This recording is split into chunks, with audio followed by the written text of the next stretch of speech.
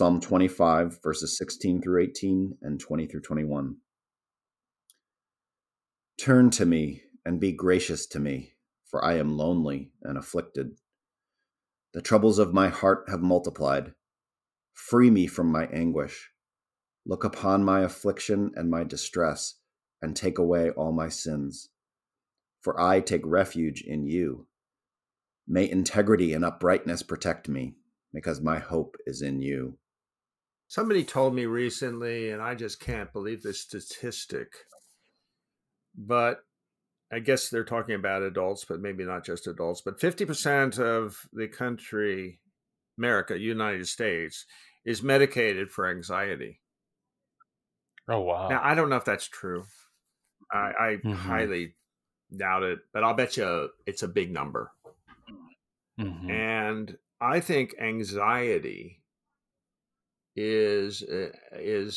comes along. I don't know. This is not scientific. This is just my own. Well, let me start with I am as unanxious a person as you will ever meet.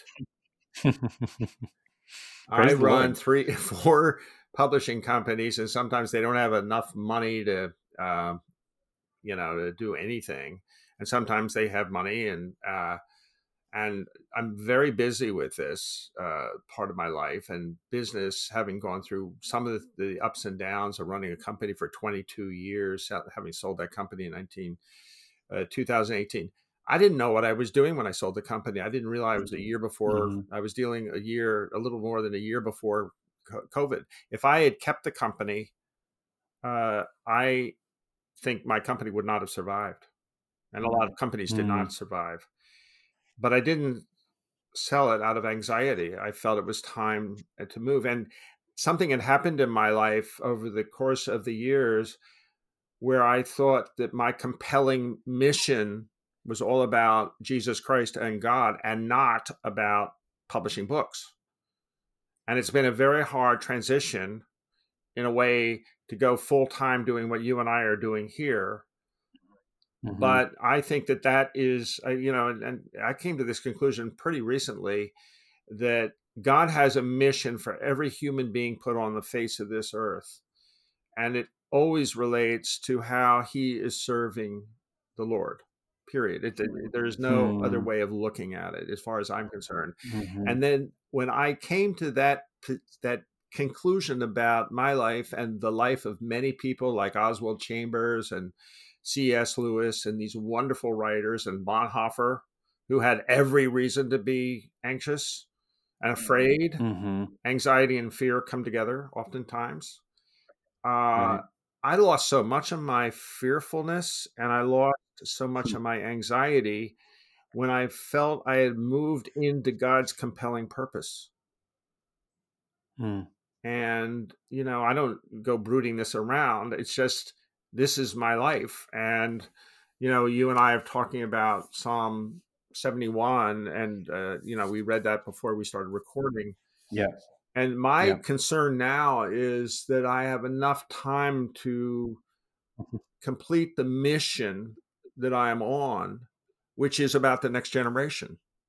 It's not about my children. It's not about your Yeah. children. It's about the church, because the church is a generation away of going away.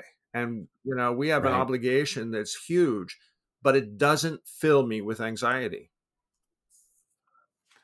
That is so beautiful. I want to be just like you. But Yes, son, I mean you'll that be my seriously. second son. There you go. I'm older than your No, I father. like what you're saying.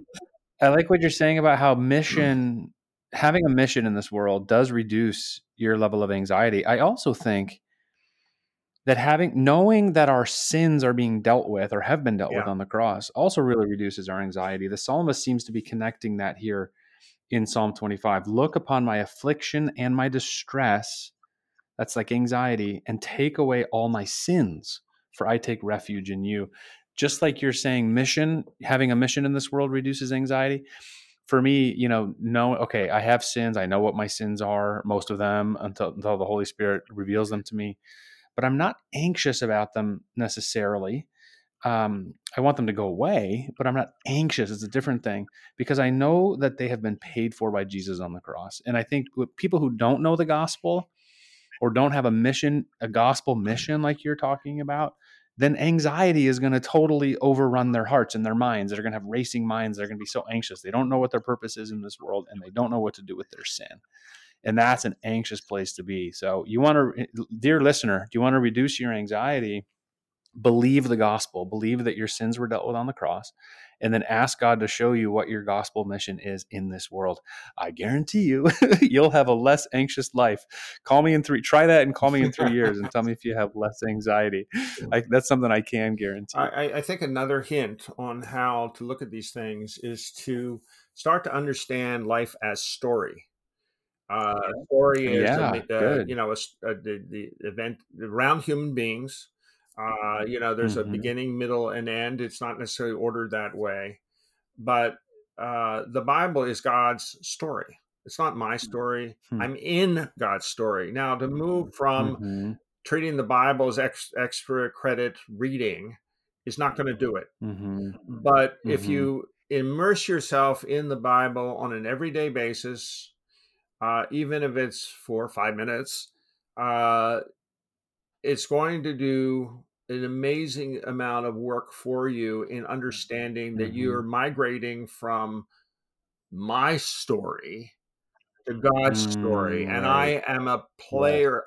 Now, you're not a player. You're an actor. Your actions in your life start to move into his purpose for you, which is the plot of the story, leading to to relationship with Jesus Christ, to a relationship with other people, and to influence on the next generation.